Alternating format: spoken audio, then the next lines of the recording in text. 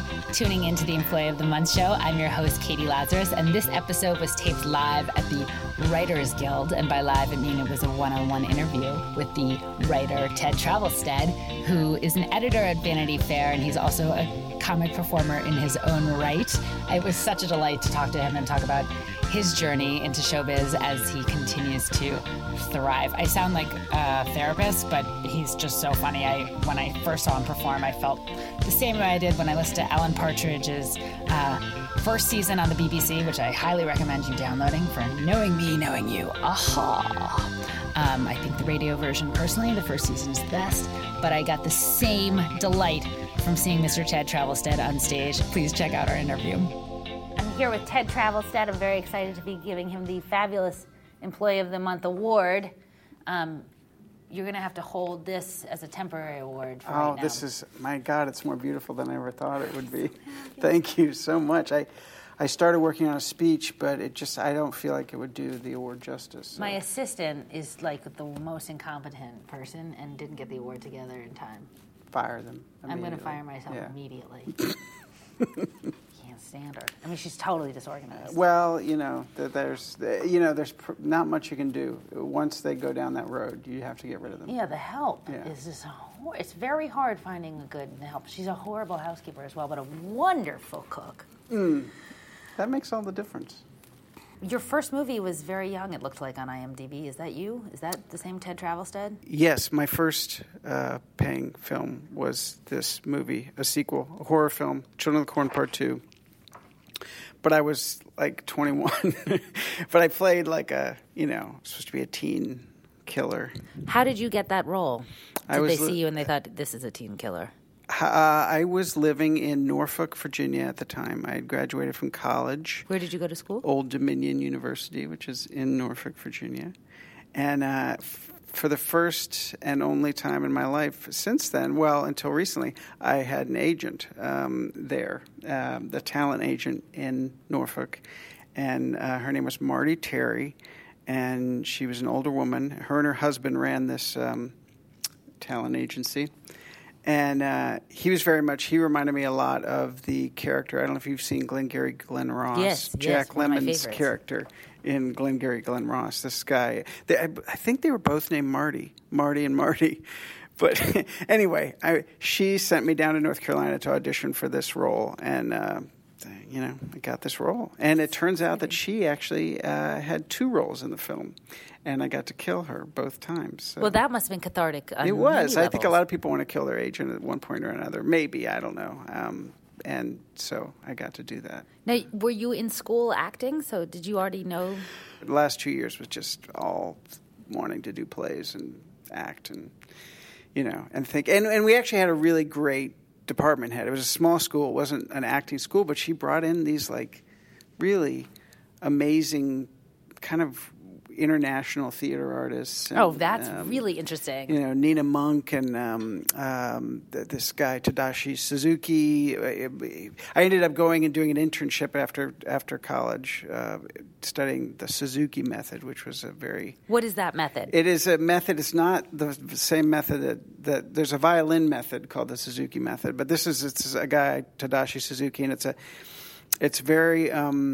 It wasn't him, but it was people that had taught with him, and it was a theater up in Massachusetts. And it's almost like martial arts. It's a lot of physical movements and poses and breath technique, and basically it gets you in touch with your body as a physical instrument. See where you hold stress, where you're on stage, how to use your breath. It's really interesting. I mean, it was great for a year, and then I was like, no, I'm out. A lot of people stayed on, but I was like, I took what I could from it and bolted because I didn't want to. There could. I mean, it wasn't there. It wasn't a cult by any means, but I could see how there was almost a cult-like atmosphere once you get into this kind of. That is interesting though, because I certainly feel that way in comedy. There's a level of people who are just fans. And I don't mean just the people who come and attend, but people who will take classes and perform. But on some level, they're really more interested in the community and the fandom. And I can see that in theater, too, where you'll hear, this person's obsessed with Stanislavski. Yeah. Or, they're obsessed with tell me the general Suzuki method, but there's many different, or UCB, and it's only UCB or nothing, or it's only Stella Adler or nothing. And I think that's like a certain level versus the next, which is you're pulling from all of these things for you to create your own self as an instrument. I'm a firm believer in jumping out of any nest that tries to get me to stay too long. I mean, just take what you can. And it was hard. The guy that led this, that was the artistic director of the theater that taught us this stuff, was very dynamic, and he was very, and he was kind of a yeller, and and I don't do very well with those types, but for a year I could put up with it. But it was very hard to say, like, I'm not interested in coming back, and ultimately I think he understood, but I think he also had a level of like, well, yeah, you're going to go be famous. You're going to go, and like he would make fun of me later when I came to visit, and it's like, are you famous yet? You're big time. Oh, but that's, I mean, he's so undermining. Well, sure, it is. I mean, it wasn't, he was all, yeah. I mean, the guy, I mean, you need fame as an actor. That's why people aspire for it. I mean, sure, there are some that it's narcissism, but like in general, like the reason that I think any of us aspire. Well, I think we want validation, Not just validation, but you need work. Well, yes, exactly. Yes. I look at it as a much more, in an ideal world, no, you wouldn't have to be famous, but that is what, unfortunately, often gets you more jobs. Yeah, the buzz around, But it's interesting, that whole cult of, around any group, and I've seen it around UCB. I mean, I've been in New York long enough where I was here before UCB started. Yes, yeah, me too. And I remember I used to do improv with like a group. There was a studio next door to CBGB. Uh-huh. It was like the CBGB gallery. And I don't know if I saw it in like backstage, but it's just like improv classes, free group, so I used to go there once in a while and do that. And I thought it was fun, but I never had to pay money to take a class or to get involved with that kind of thing. And there's a lot of great things about UCB. It's just, I don't know. It's just interesting being kind of on the outside of it from, the get-go. Now it's like people come to New York or, want to be in comedy. Oh, you go to UCB, you take a class, you get it, But I mean, it's costs money, and it's like, very and it's very much there's a whole monopoly of like this UCB, like Second City is like the feeding ground into the professional world, and if you're not a part of that, it's very easy to be overlooked or, But even within it, like, I mean, my first workshop was with Tina Fey randomly in D.C. and I was working for a nonprofit, and that's what kind of got you into comedy. Yeah, right? but I mean, like that's like so even in an ideal world, it would sound like, and then Tina took my hand, and 2 weeks later, I was writing for SNL. Like when that outsider group suddenly becomes very exclusionary themselves, Well, that's what's happened. I mean, now comedy used to be the outsider's perspective, and really now it's the cool kids, and it's the cool kids who are making fun of everyone else, and that's like what's hot in comedy. And alternative comedy is like a misnomer now. Yeah, it's and like saying indie film, and it happens to be produced by Robert Redford or something. I don't know. Well, yes, Sundance. I think. Yeah, it's a bummer because it's like what I don't know. There's this aspect of snarkiness that's kind of just invaded everything, and I'm such a fan of kindness and being kind. Well, it's because you're such a good person, Ted. Oh, so you leave school, you do this part in this movie, and you head to New York. Not right away. Where did you go? No, I actually What did I? Then I moved to New Mexico, which is where I'm from originally, and I just because I thought, okay, because I'm just kind of a chicken shit, and I've always had kind of ambition issues, and I was like, all right, I'm going to go to New Mexico because that's almost Los Angeles, I'll be halfway there. Not quite walkable, but maybe bikeable. Yeah. So I lived there. I lived there for like close to 6 months and worked, and then decided to go back to D.C. where my parents were, and I moved in. I lived in D.C. for close to a year. I almost wore my 930 Club T-shirt today. Oh, Wow. I was this close to where I'm wearing a different black T-shirt. I should have worn that one. And that was a great time. I mean, for stuff, I remember there was a bouncer that I befriended who worked at the 930 Club. What was his name? Oh, I know you're going to make it a black name. His name was. No, he was, but he worked All right, he was a ladies and professor. gentlemen, I He was see a what's philosophy happening. professor at Brown. Is that right? And he was bound. I love and that. And he worked as a bouncer at the 930 God bless Club. him. And you were living with your folks? I was living with my folks, and I was trying to decide what to do. And then my stepsister had moved to New York, and she was like, "Look, I live in Queens with my friend. We have this little tiny extra room. Just come move here." You know? Fabulous. Yeah, I mean, she really. And that was July '93, and I came up, and I lived in this little room. Testimony to blended families. What's that? It's a testimony to blended families. It is. I mean, and she's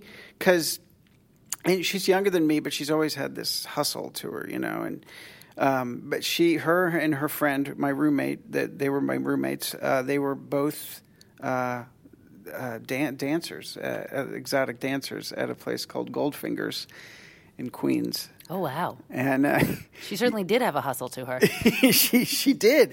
And it was. I thought you were just talking metaphorically. Well, I am. But in this particular instance, it was very specific. And so that was really an eye-opening experience because, just these women just getting, because I'd been to strip clubs before, but I don't know. I have no idea. So you'll have to explain to me. So, yes. Well, just getting the perspective of the people that work there, and then I actually briefly trained to be a DJ at one of these places. Oh, wow. At Goldfingers. At Goldfingers. Which is a good name for a place if you're going to DJ, I feel like. It is or isn't? Is, I feel like. It's It's got it's always creeped me out a little bit. But I'm thinking more James Bond, I guess. Yes, I'm thinking just Dirty Hands. I mean, it could be the OCD in me. No. I mean, you have a more hands-on understanding of what it's like to be in a strip club. I don't. So. And so, but the DJs are the guys that introduce the music and the girls, and gentlemen, get out your wallets. Next up to the stage is Peaches. And the talent. What's that? The talent. You called them girls. Yes. Yes, the talent. Yes, exactly. Which are women, primarily, at least in this place. And but I couldn't do it. I tried it a couple times, and it was just too. It was just just bad, just a bad vibe, bad environment. The girls and the management, and it just felt, but it was really, from a sociological standpoint, it was really as opposed to a communication standpoint. Yeah, well, communications. There wasn't a lot of communication going on. It was a lot of one-way communication. But it was eye-opening to see just the people that would go there. Mm-hmm. Sad. The women that work there. And just really the game that that they played, all of them. How did going there and even potentially working there? It seems like you did work there a couple times. Well, trained, but I wouldn't. How did that training help you when you went on to work at Vanity Fair? Oh wow! How did working at Goldfingers, the hustle bustle strip club, prepare you? Man, I mean, for being a reporter? I think, it just looked so good on a resume that that it was, how could they pass? Is it on your LinkedIn profile? It isn't because, I haven't put it out there. I have my own special Goldfingers website. Is that true? No. It's my own way. I just want to highlight that time in my life. The 2 times I trained as a DJ at Goldfingers. That's one website I have. No, I don't know what it didn't. I really didn't help at all. I don't think. But anyway, so I did that, and then I was a messenger for many years. I'm sorry. A bike messenger? What's that? A bike messenger? No, it wasn't even that cool.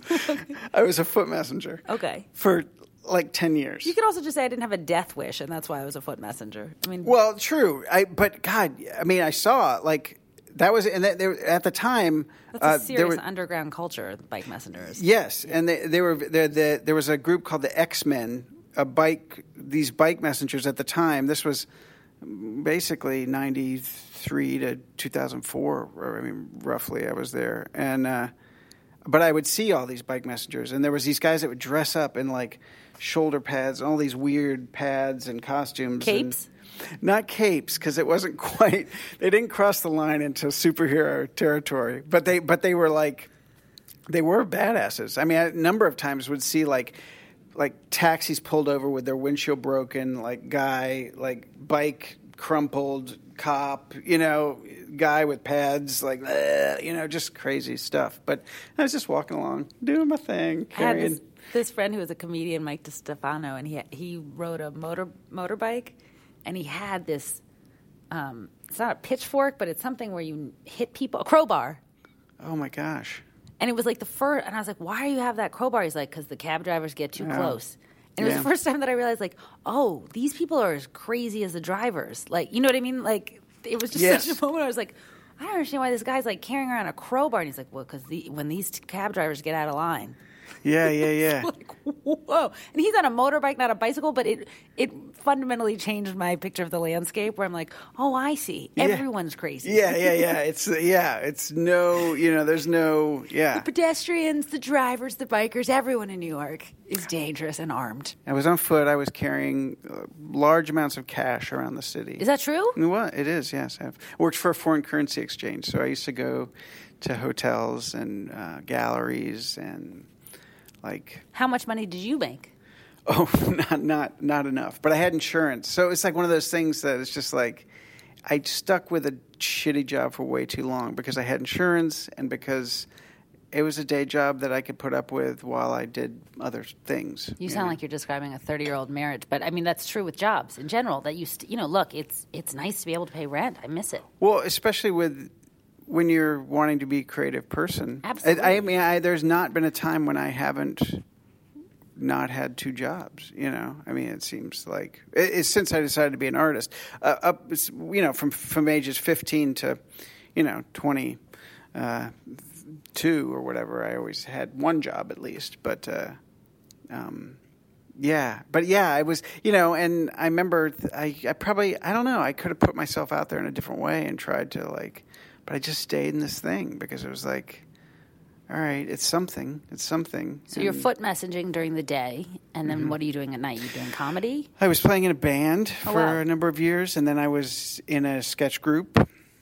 And then, when I first moved here, I was in a theater group because a lot of the same people that I went to school with moved here, and we started this theater group. So we did some original plays and went to fringe festivals and stuff like that. A lot of leotards. What's that? Leotards. Yes. Leotards was actually the name of the group. And. And I did that, and then I was in a band, and I just kind of did all these other things, sketch. Cool. It wasn't until a couple years ago that I started doing stand-up. Okay, I see. So you were just experimenting in all these different areas that you like, that you have some talent in, and you want to explore. Which is awesome. I mean, I think that's always been my blessing and my curse, and it's very easy to think of it as a curse, because it's like some people say, I want to do stand-up, so that's what they focus on for 20 years, and then they get there.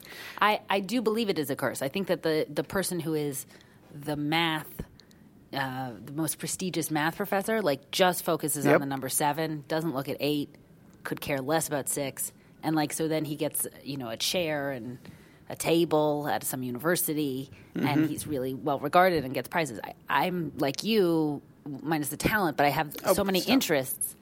And by the end of the week, I haven't gotten the script done because I've been doing, I tried to do a storytelling, and then I pitched this article, and then I did this show, and Yeah, I think that's what's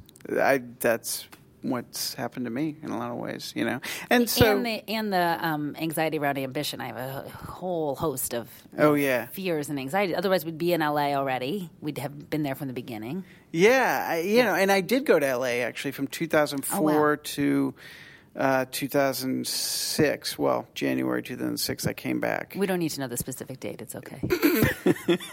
Wait, hold on. Let me get my date book. I've got a date book that goes back to college. What's that? Yeah, please get out your Palm Pilot and tell us about it. What were you doing in LA then? I moved to LA after this was 2004, and my wife and I, she just September 11th kind of just really did a number on everybody, obviously. Were you living in Red Hook then? No, we were living in Williamsburg. Okay. And so you were nowhere near the towers, but it was very traumatizing. No, but I was working at 57th and Park, and I came in that day, and there, heard like a plane hit the Trade Center, and it must have been a small plane. And then obviously everything went down. And then my mom was working at the Pentagon at the time, so wow, it was like a double whammy of like, she was fine, but I didn't. But it's still traumatizing. It was like a half hour where I didn't know. I had called her and said, okay, everything's cool, I'm okay.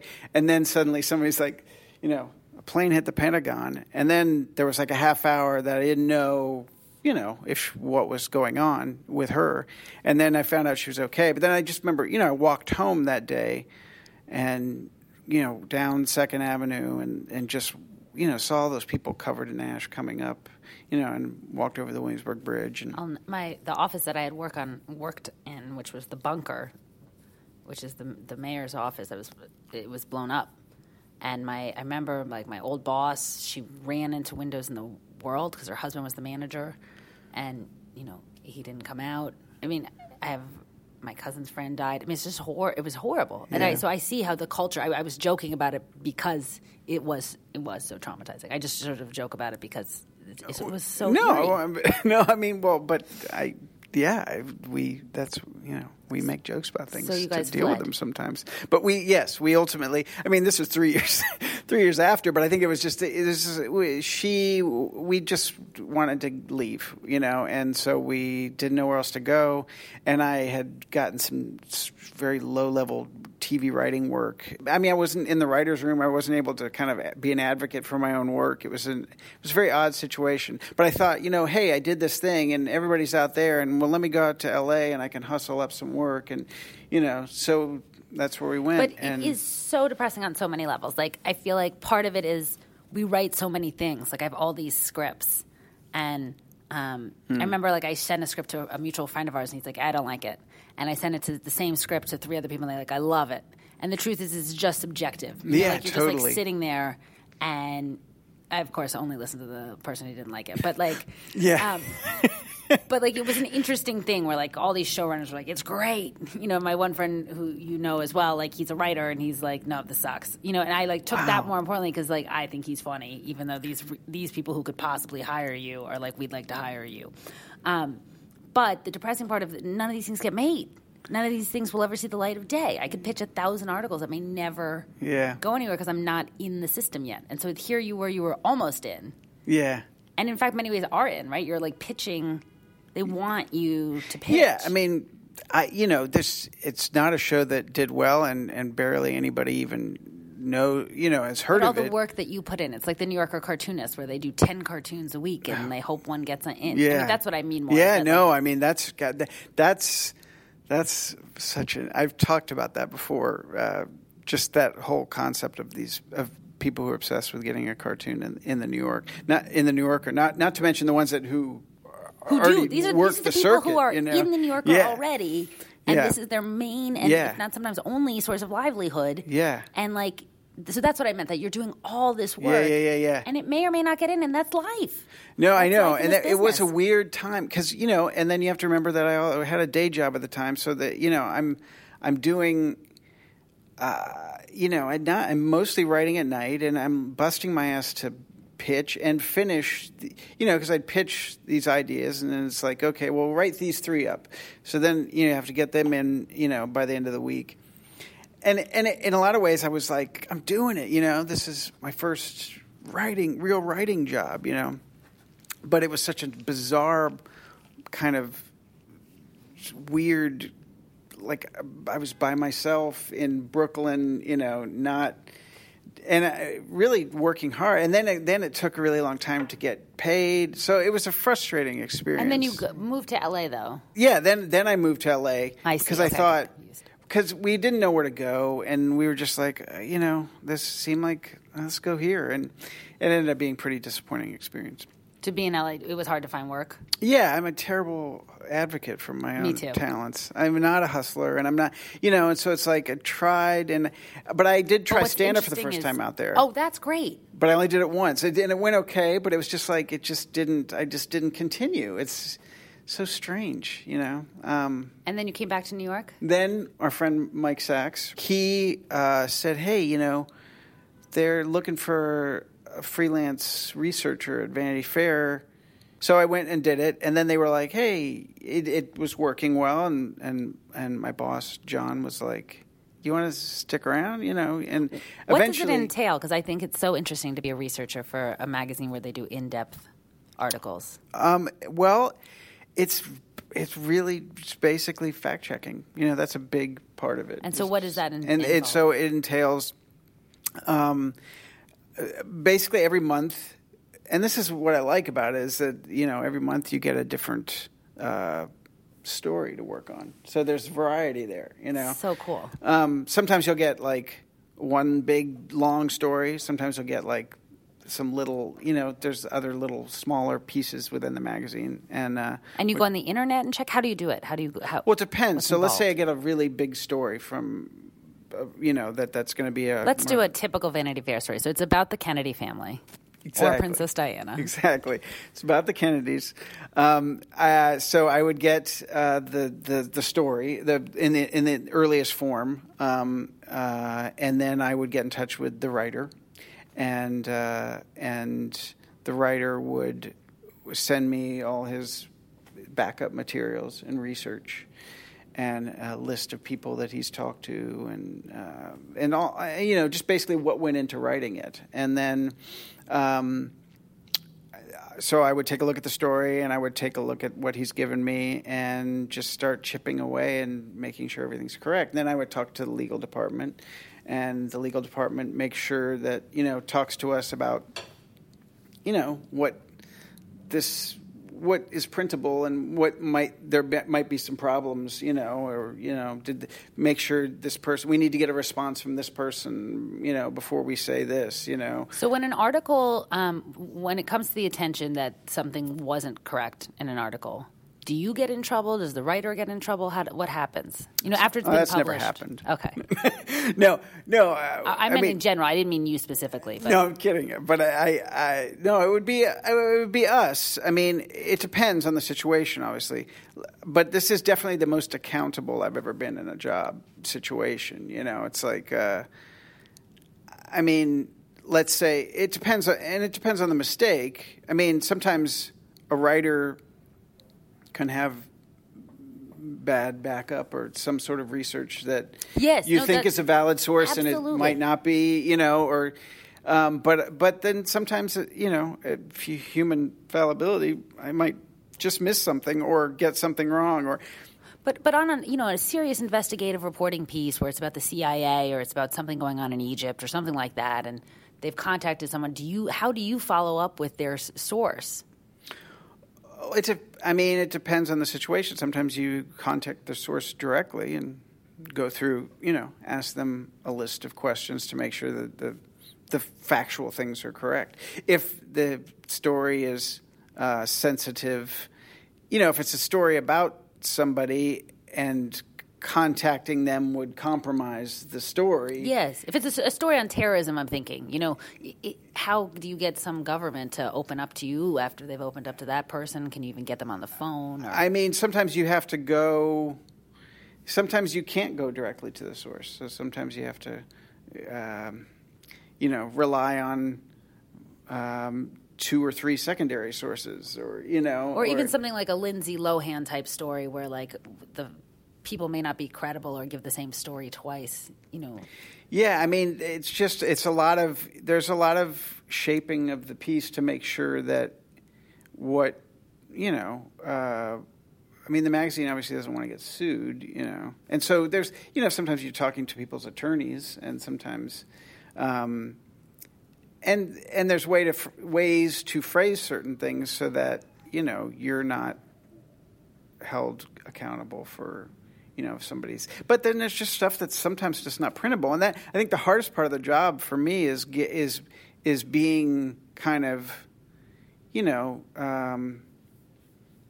What do you mean not printable? Because there's a judgment call that it's not appropriate for children, or what? I don't know. Oh, no. Just, I mean, legality issues. I see. You know, that just like. Like, can you give an example? I mean, I can't think of a direct example, but I can just say, like, you know, if, like, say, we're doing a piece on Tom Selleck. Okay. I'm going to give this is why it's just a really bad example so that we can just not, you know, so you know that it's just an example. And, you know, let's say Tom Selleck is, you know, some scandal has happened.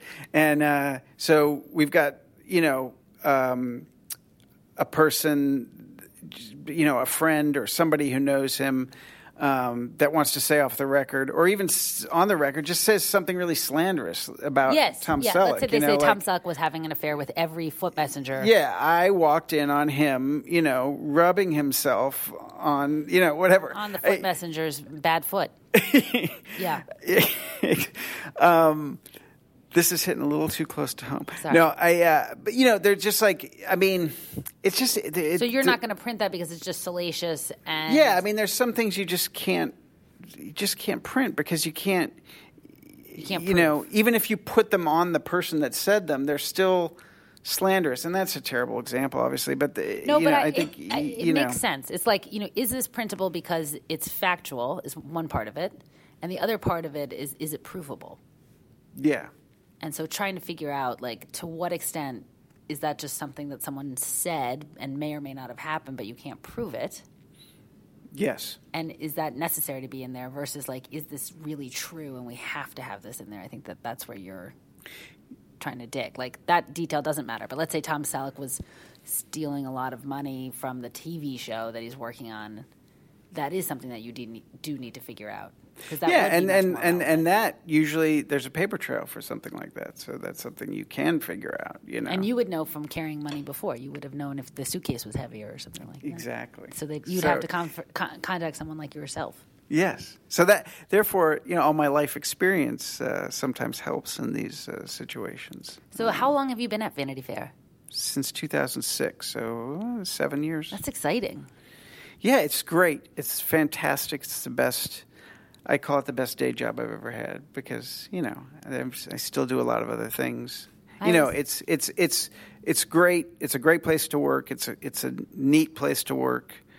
But obviously, you know, I'm still doing other things. So let's talk about those. I just admire because I'd love to work with Mike Sachs and you. That's probably part of it. But it seems very exciting to be doing research in a way that's relevant and current and non-academic. But in addition to that, you've been writing. You've now worked on 2 books. First, you did a co-authoring, Our Bodies Are Junk. Yes. And yes. I assume that was about communications in terms of biblical communications. It was a type of communications, yes. It was a parody of The Joy of Sex. And I was the cover model, and I did a lot of the modeling inside the book as well. So and it's nice to have a day job where you don't get fired. Yeah. Yeah. Not, I mean, or maybe, you know. I try to keep the things very separate. I don't, you know, I don't talk about my day job much, and I don't, and not that, I mean, it's a great place. I just don't carry myself as the face of Vanity Fair, or, you know. I would argue that it also may be a reverse, where Vanity Fair may not have you as their cover model also. So it's absolutely. I am not in any way an asset to them, other than as a researcher. I was only mocking. Wait, hold on. I want to clarify. I was only mocking that they tend to have very, very beautiful people on their covers. Okay, now you're digging a hole, really. And you are so beautiful. Because, I mean, you're looking right at me. Yes. But I do actually want to be... I just dug myself into a hole that I didn't mean to dig myself into a hole. What I meant initially to say was that most people who are writers at any of these magazines, whether it's Vanity Fair or The New Yorker, have to be writing books and have to be getting their names out in other ways. So it is something that is an asset to these magazines to have them. And it's the same way with professors. They're also writing books. And then you forged your own path and wrote your own book, The Petraeus Files. Yes. I was offered that opportunity at the beginning of this year, and it all came in such a strange way after the Petraeus scandal. It wasn't an idea that I would pitched. I was kind of a hired gun for it, and I had like 2 weeks to do it. Really? So, yeah, it was really weird. But it was great. It was actually kind of the ideal way to write a book was, we want you to write this book.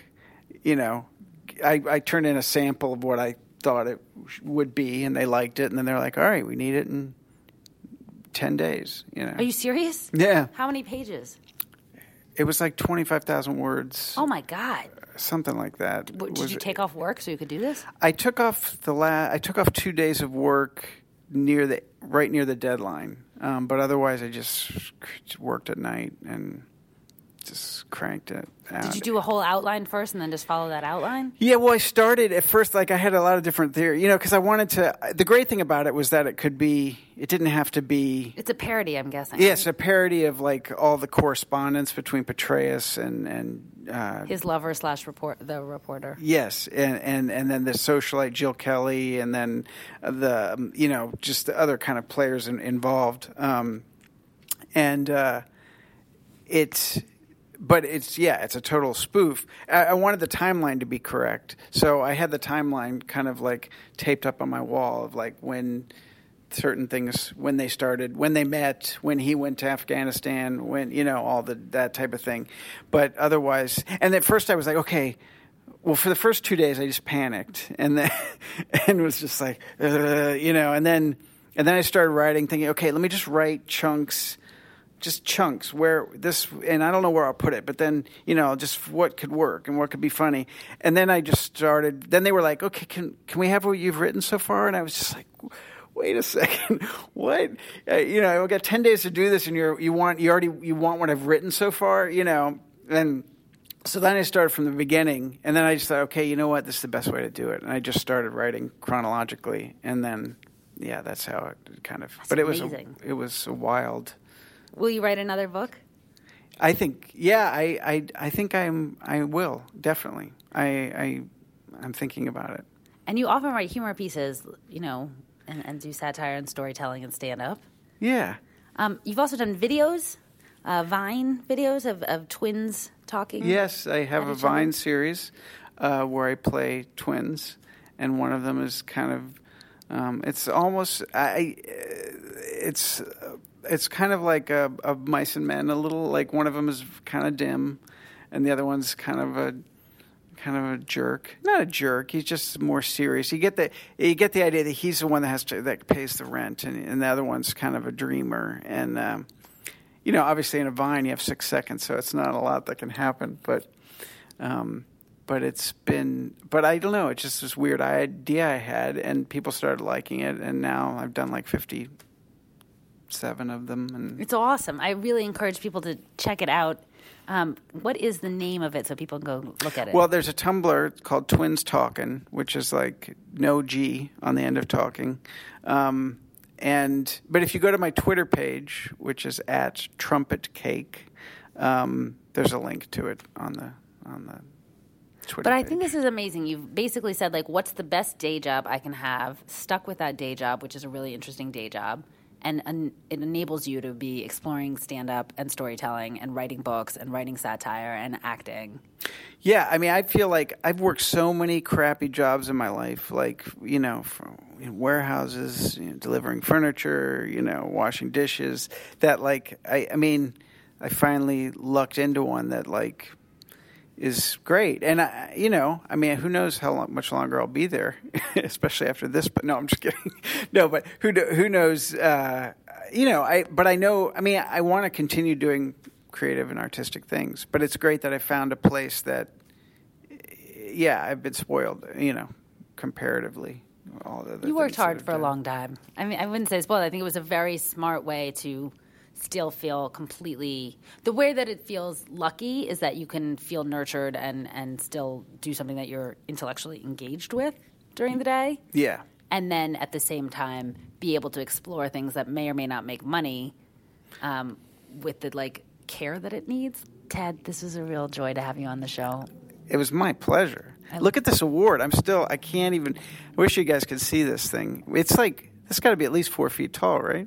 The other part that's so interesting is that it looks so much like you, you know? I know. I mean,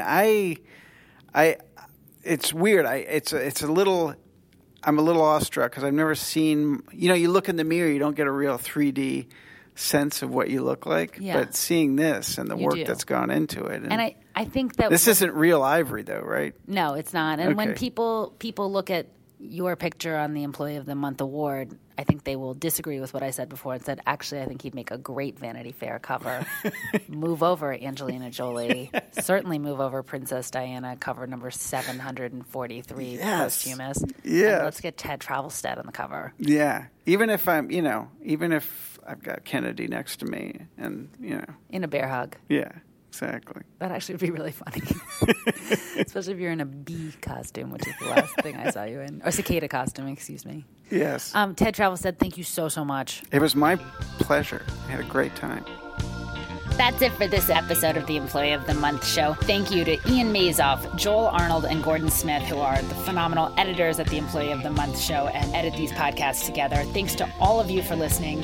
Do go to the EmployeeOfTheMonthShow.com's website where you can find out about future live tapings and other ways to get involved. And that's it. I hope you're out there chasing your dreams or self-medicating about how they're not working out for right now and then going back to chasing them and then chasing that chaser with a really good chaser. Personally, right now I'm into Malbec, but whatever your chaser of choice is, take it. I'll talk to you soon. I'm Katie Lazarus. Bye.